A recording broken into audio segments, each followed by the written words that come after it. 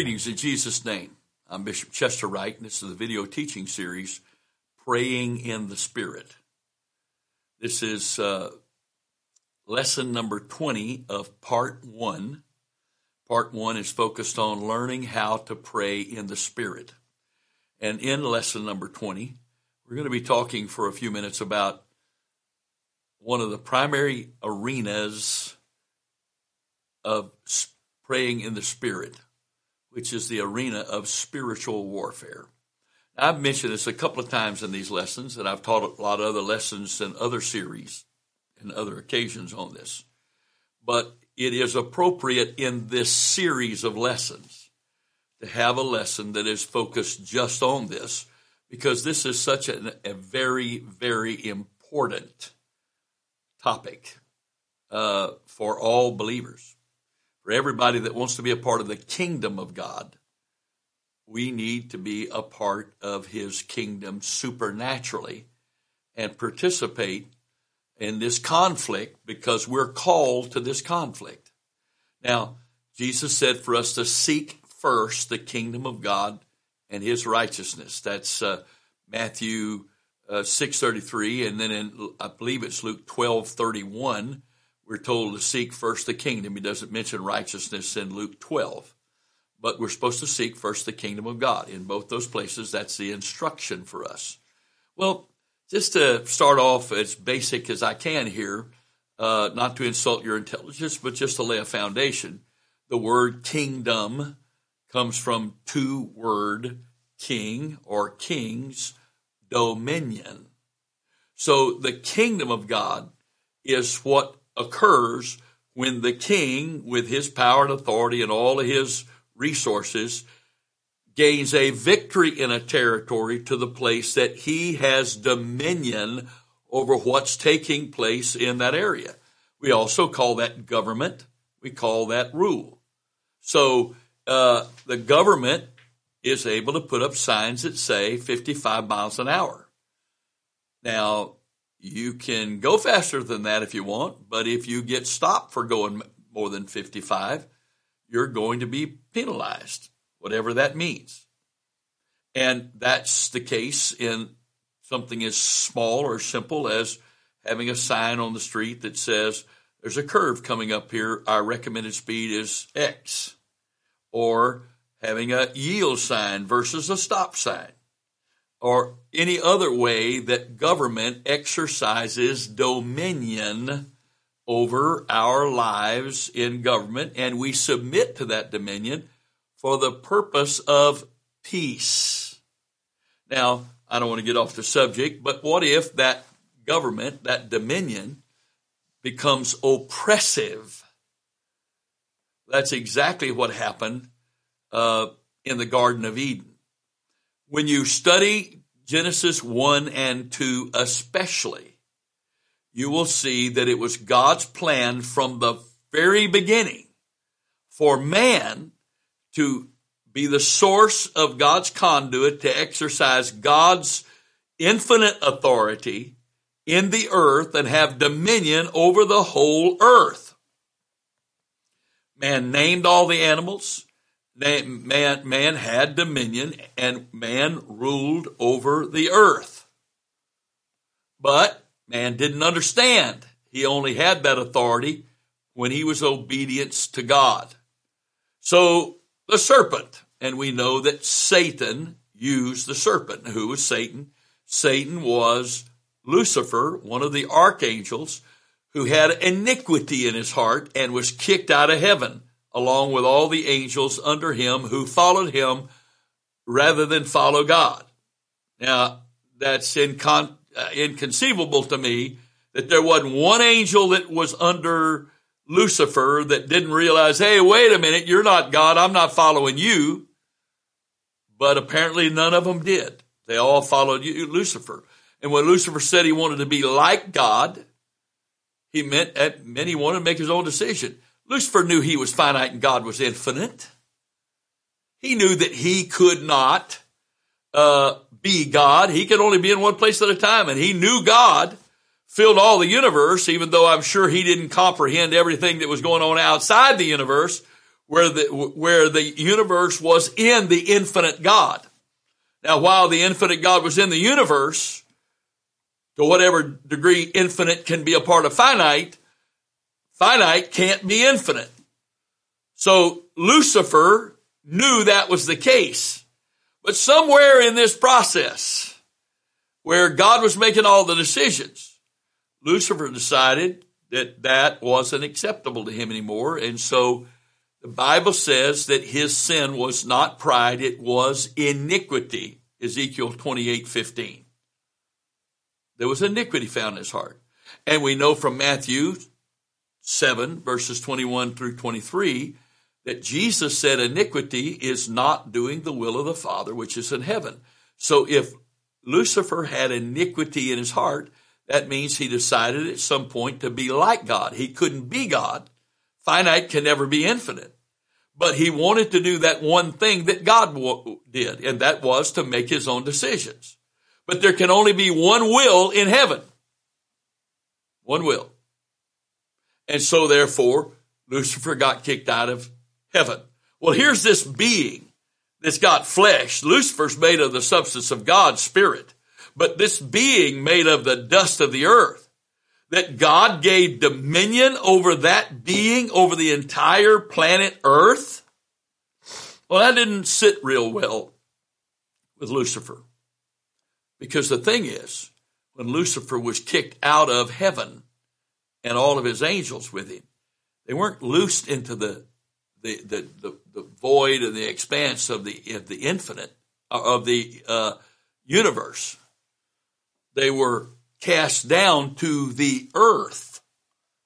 So God took the place that Lucifer was cast out of heaven from down to before man was created, and created this man, this being lower than the angels, and gave that man authority over the whole earth. Well, that didn't sit real well with the adversary. And so he utilized a serpent, or at least the form of a serpent, in the tree, the one tree that Adam and Eve were told they could not eat from. And he gently, easily, subtly deceived Eve into thinking that God was depriving her. And so she violated the word of God. And then Adam, realizing that this was the other half of himself and not trusting the same God who gave him a wife, and to give him another one if God had to destroy this one, because Adam is the one that God said to, the day you eat the fruit of this tree, you're going to die. He chose to eat with her, and whatever happened to her happened to him. Now, the problem is this. When Jesus, the second Adam, was in the wilderness after being baptized, Lucifer, in his temptations and testing of Christ, trying to defeat this Adam like the first Adam was defeated, kept trying to deceive him. And in one particular case, which he did twice, because the order is different in the two primary accounts of this, Matthew and Luke. In one of them, going up to the high mountain to see all the kingdoms was the second of the three temptations. And in the other one, it was the third of the three temptations, which means when he said he took him again to this high mountain, that there were actually 4 times he was tempted, and 2 of those, the second and the fourth one, was with all these kingdoms. And he said, if you would bow down to me, I think this is particularly in Luke, if you will bow down to me, I will give you all of these kingdoms of the world because they were delivered to me. Well, if you look at that Greek word for delivered, it means they were surrendered to me as the spoils of war. I won them in battle. they were surrendered to me. They were delivered up to me because I won. The problem is Adam and Eve, especially Eve, because she was the one directly confronting the serpent, and the serpent communicating with her. She didn't realize she was in a spiritual battle. The adversary did. And he confessed that when Satan confronted Jesus in the wilderness and said, if you'll bow down and worship me, I will give you this power and authority. Because it was delivered to me. I won this in battle. This is the spoil of war. It was surrendered to me because the one that had it lost. And then that's why the Lord said when he came to visit Adam and confronted Adam and Eve and the serpent, he says to the serpent, your seed is going to bruise the woman's seed's heel, but her seed is going to bruise your seed's head. So before they ever left the garden, this conflict was established. And this conflict went on without it being obvious to man after that point that Satan was behind all of these things. But you don't hardly hear the devil mentioned in very many situations from the end of their time in the garden all the way until Christ was born. Oh, we have the story of Job and a few other places where Satan is referred to. I believe it's in Isaiah 14 and, of course, in Ezekiel 28 and a few other places. But in most cases, man does not realize that he is actually dealing with the supernatural. And because of that, he is constantly becoming a victim of it. But of course, when Jesus was born, the adversary tried to kill him as a child through the jealousy of the king. And God delivered him here and delivered him there and all of that. But right after he was baptized, he was led up to the Spirit to fast and pray, and the adversary saw his opportunity. Since he could not kill him, he wanted to recruit him because the adversary believed he was just man. So, Jesus went into the wilderness in the Spirit, Luke says, but he came out of the wilderness in the Spirit and with power. And from that point on, we find him casting out devils. How many times did he do that? He was casting out devils. And then, to prove his dominion, he gave 12 men the power to go cast out devils, and they did. And then, just to make his point, he gave 70 more disciples the power to go cast out devils, and they did. In fact, when they came back from one journey of ministry, and they were rejoicing because the devils were subject unto them through his name, Jesus said, don't rejoice over that. He said, behold, I give you power. The Greek word there is authority, exousia, not dunamis, to tread on serpents and scorpions and over all the power of the enemy, and nothing shall by any means hurt you. He said that right after he said, behold, I saw Satan as lightning fall from heaven. And I believe personally that was meaning that was the last opportunity that Lucifer had to access the throne of God. Because according to Job, Satan, not the demons, but Satan had the opportunity to go before the throne of God. And so he is the accuser of the brethren. He doesn't do any good accusing us to himself. So he accuses us to us, and he accuses us to God. That's what he did with Job. He accused Job to God.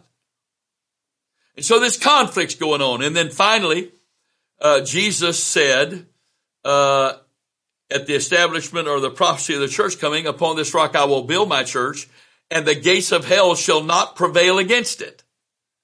Unto thee I give the keys of the kingdom of heaven. Whatever you bind on earth shall be bound in heaven, and whatever you loose on earth shall be loosed in heaven.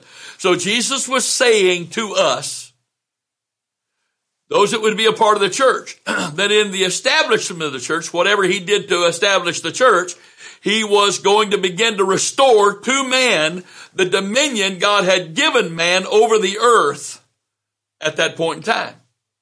Now, he said he was going to put his kingdom within us, but he told us that we could not spoil the strong man's house unless we first bound the strong man, and then we could spoil his house. He said that in 3 different gospels. So he told us of the conflict, and of our mission would be to set people free that were bound by Satan, by his walls of fear and bondage and lies and deception behind the gates of hell, which are the authority of hell, but he promised that if we would attack them, we would have the victory. We'd have the victory. They couldn't defeat us. We can defeat them. And so all of these things happen. And the Lord promised us that he would give us the power of his name and the power of his kingdom to do these things. That's why both John the Baptist first for 6 months and then with Jesus, they preached that the kingdom of heaven was at hand. Now, the Jews were expecting the Lord to restore the kingdom of Israel. Well, he is going to do that. It's called the millennial reign of Christ. Because man is going to have that full authority, reigning fully over the earth again, when the man Christ Jesus, as the visible representation of Almighty God, born of the seed of David and the seed of Abraham, is going to sit on David's throne in Jerusalem for 1,000 years after this 7 years of wrath that will take place starting at the rapture of the church. Or literally, scripturally, the catching away of the bride. And so God is going to fully restore the literal kingdom and dominion of man on the earth, because Jesus is going to sit on the throne of David in Jerusalem and rule over the world. So, here we are. What about now? Well, now it's not an earthly reign. It is a spiritual kingdom. And so therefore, the church of the living God, the body of Christ in the earth, is supposed to exercise the authority and the power of God in this spiritual kingdom. And so Ephesians chapter 6 says, beginning with verse 10, "Finally, my brethren, be strong in the Lord, in the power of his might. Put on the whole armor of God, that ye may be able to stand against the wiles of the devil.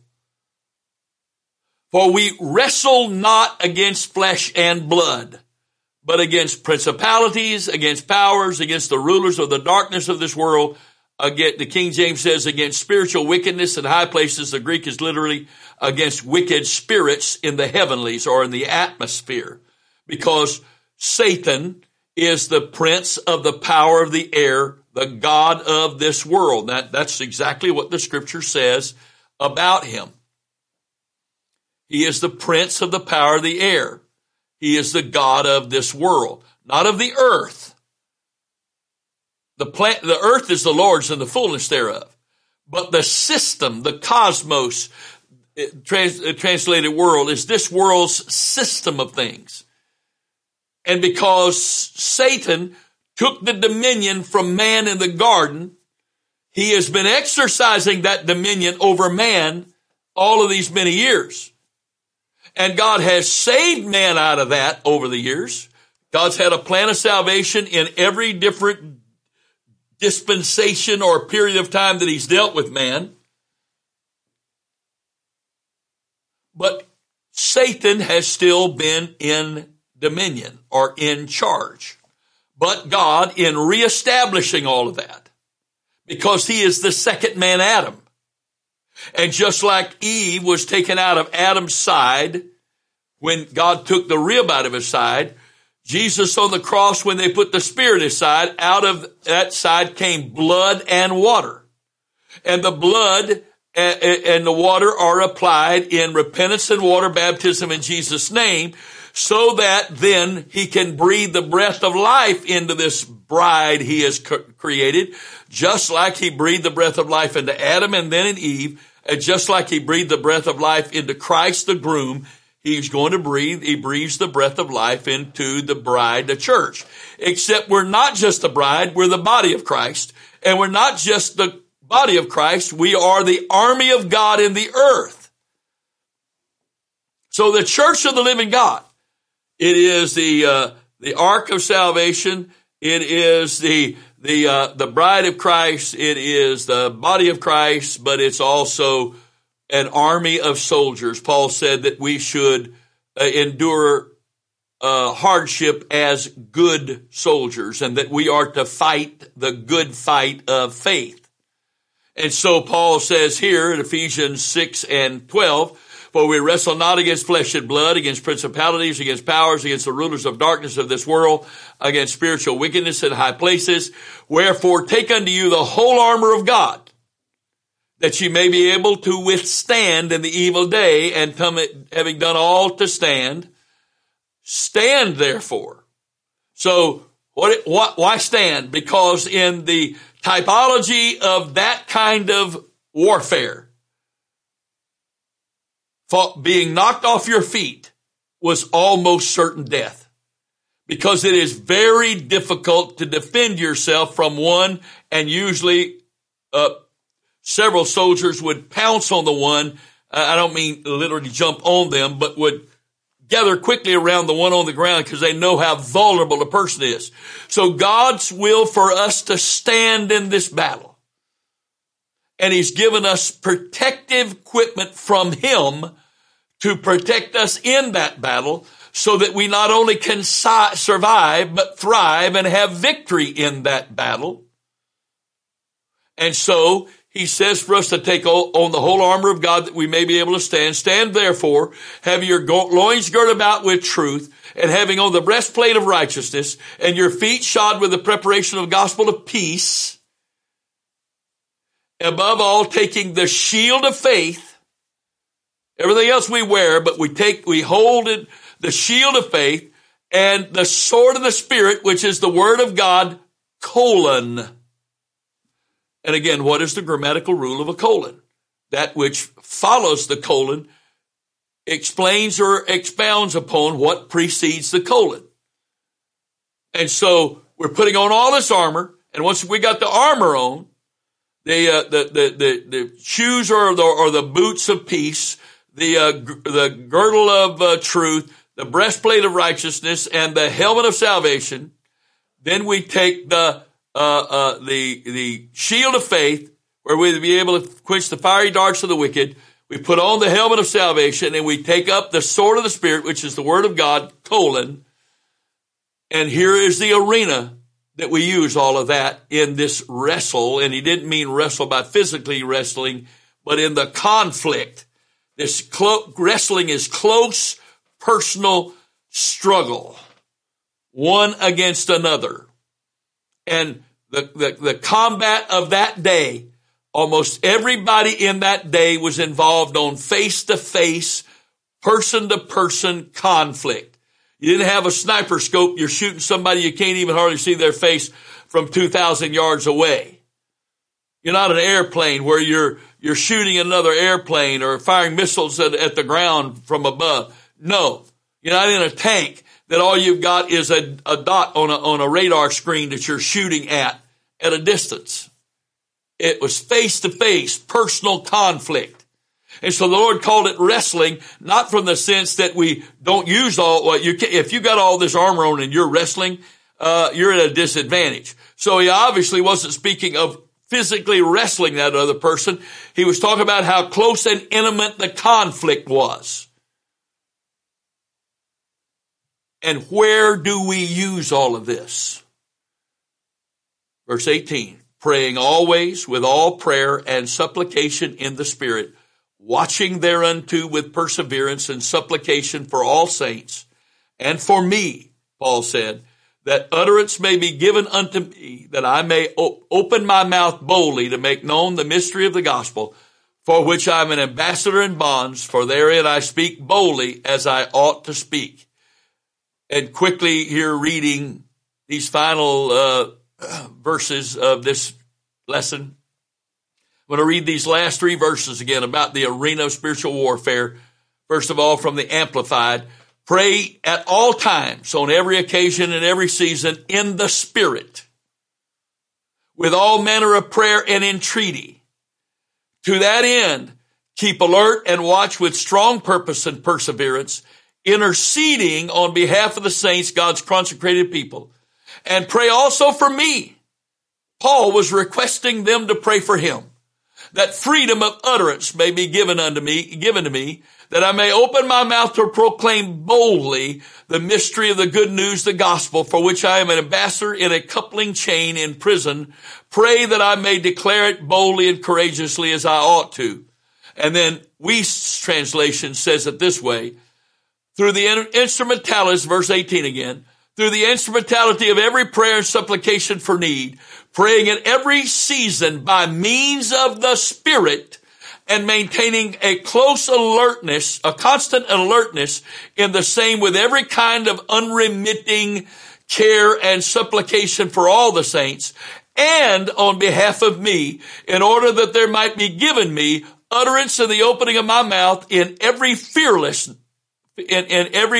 confident freedom of speaking, to make known the mystery of the good news, on behalf of which I am an ambassador in a chain, in order that in it I may speak with every fearless and confident freedom as it is necessary in the nature of the case for me to speak. And then finally, the New Matthew Bible, New Testament. This is translated from the King James Greek manuscript, the Textus Receptus. And pray always with every sort of prayer and supplication, and that in the Spirit. And keep vigil also with all perseverance and supplication for all the saints, and for me, that utterance may be given to me, that I may open my mouth boldly to utter the mystery of the gospel, for which I'm a messenger in bonds, that I may speak freely therein as I ought to speak. My brothers and sisters, I believe in the church gathering together for prayer and praise and teaching, instruction, ministry, and to be sent out from that. I believe in that with all my heart. I believe that's the will of God. It's the Word of God. But I do not believe that everything we're about is about church services. And I don't believe that biblically that it is the will of God for us to use as our primary, if not only, method of seeing the lost saved is church service, invitation, evangelism. But why do we resort to that? Because first of all, too many churches are not houses of prayer. And I'm not talking about the building, I'm talking about the people. For too many churches, the emphasis of those people is not prayer in their lives collectively and individually.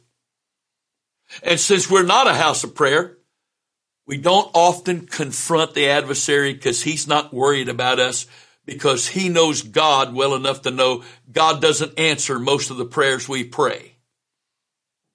Because most of our prayers, we pray about God blessing church services and God giving us something to preach in church services and God bringing people, draw people to our services, God, and save them here.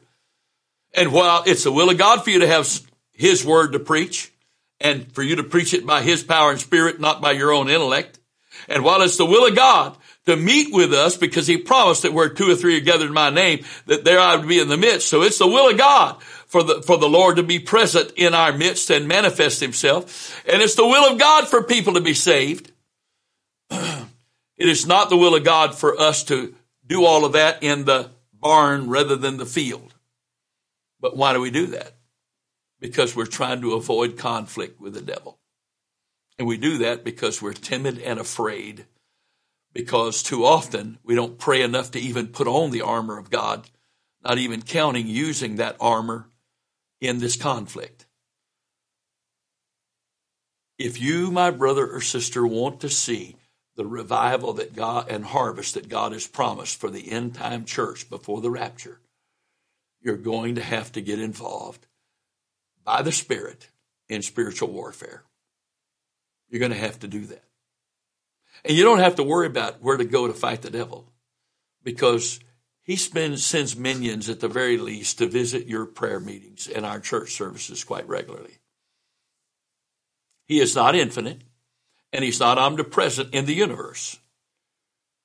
But he only has to focus on the planet Earth, because he doesn't have any right to leave here, because this is where he's been bound to until he's cast into the lake of fire. So he's not worried about most of the world. Most of them are serving him whether they know it or not. But anytime you or I step out of the shadow of this world and step into the light, and we give ourselves to the Lord Jesus Christ to do his will, to do his purpose, the kingdom of darkness takes notice. And when it does, we've got a conflict on our hands. Now, you can make a deal with the devil to leave you alone because you're going to leave him alone, and he'll make that deal, but he won't keep it. So we'll back off and leave him alone. But he's not going to leave us alone, because his time is short. And he's trying to defeat God and embarrass the kingdom of God in every way he can. And so he wants to steal every soul out of the kingdom that he can. And he wants to prevent everyone that's out of the kingdom from getting in the kingdom that he can. But greater is he that's in us than he that's in the world. And this is the victory that overcomes the world, even our faith.